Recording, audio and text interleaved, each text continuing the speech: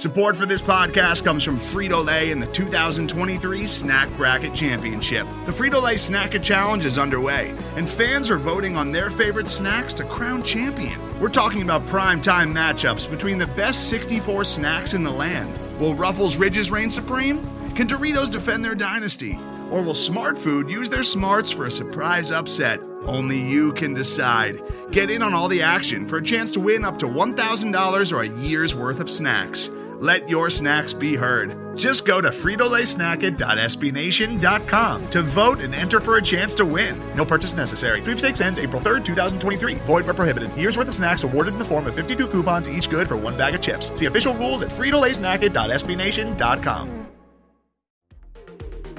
The following segment is from Monday, Football Monday on the SB Nation NFL Show, where we're discussing your favorite team. Subscribe to the SB Nation NFL Show to make sure you don't miss conversations like this one. The trade happened. The Atlanta Falcons moved, not to totally spoil the Buck Rising interview, Pete, but what Buck said was perhaps the greatest player in Atlanta Falcons history. That is an interesting point. Maybe we have Gina Kelly on to discuss this idea later on when she's not mourning the Julio Jones trade. But in totality, the Atlanta Falcons receive, Pete Sweeney, the Titans' second-round draft pick in 2022. That's next year. The Titans' fourth-round draft pick in 2023. That's 2 years from now. Might as well be 10.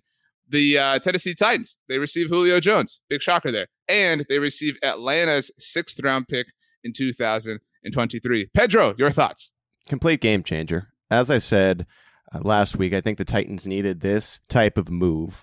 Julio Jones, now a member of the Tennessee Titans. Buck, your initial thoughts. It's been about a day since the news broke. How are you living? How is Nashville? How is the city? Everything on fire or what? Well, we don't need a reason to be out drunk and naked in the streets down here, but certainly people are taking advantage of it. I mean, the compensation side of things, it looks really, really strong from the Titans' perspective. If Falcons fans are looking for a win anywhere, it's that you got the Tennessee Titans to take that entire contract off their books. But that's about the only dub that they're taking today because they just lost probably the best player in the history of that franchise. I mean, for me, I struggle a little bit because this was something that was absolutely essential. It wasn't just a little bit of a football fan's wet dream, the idea that they might be able to get this dude and pair him with A.J. Brown and Derrick Henry. But they needed to replace Corey Davis and Jonnu Smith. It's fantastic. It's going to be a lot of fun to watch. I don't know how many wins it's actually going to end up mattering. And frankly, I think if you're believing in the Titans right now, you're not as much believing in them just because they got Julio Jones, but you're believing in Ryan Tannehill to be able to orchestrate this thing and do a little more heavy lifting than he's had to over the course of the past couple of years. So in that spirit, a standard sort of practice in the blogging world when something like this happens is winners and losers. And I want to start with the losers because we've talked about the Tennessee angle to this so far in totality. I don't know that I think the Atlanta Falcons lost. I think they did, but I don't think it's a heavy loss. And I think part of it is just perspective. I mean, if you're the Falcons, you're somewhat well adjusted to this way of life, unfortunately.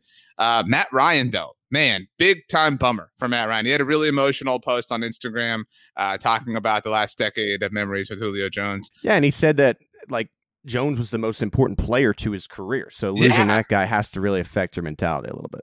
I feel bad for Matt Ryan. I feel bad for the Falcons. I feel bad for Falcons fans. This is just a bummer. And so in that sense, who else is a loser in your mind? The Falcons as a whole, because this is one of these players where, and it's hard to happen, especially in today's NFL, you would never want to see him in a different uniform.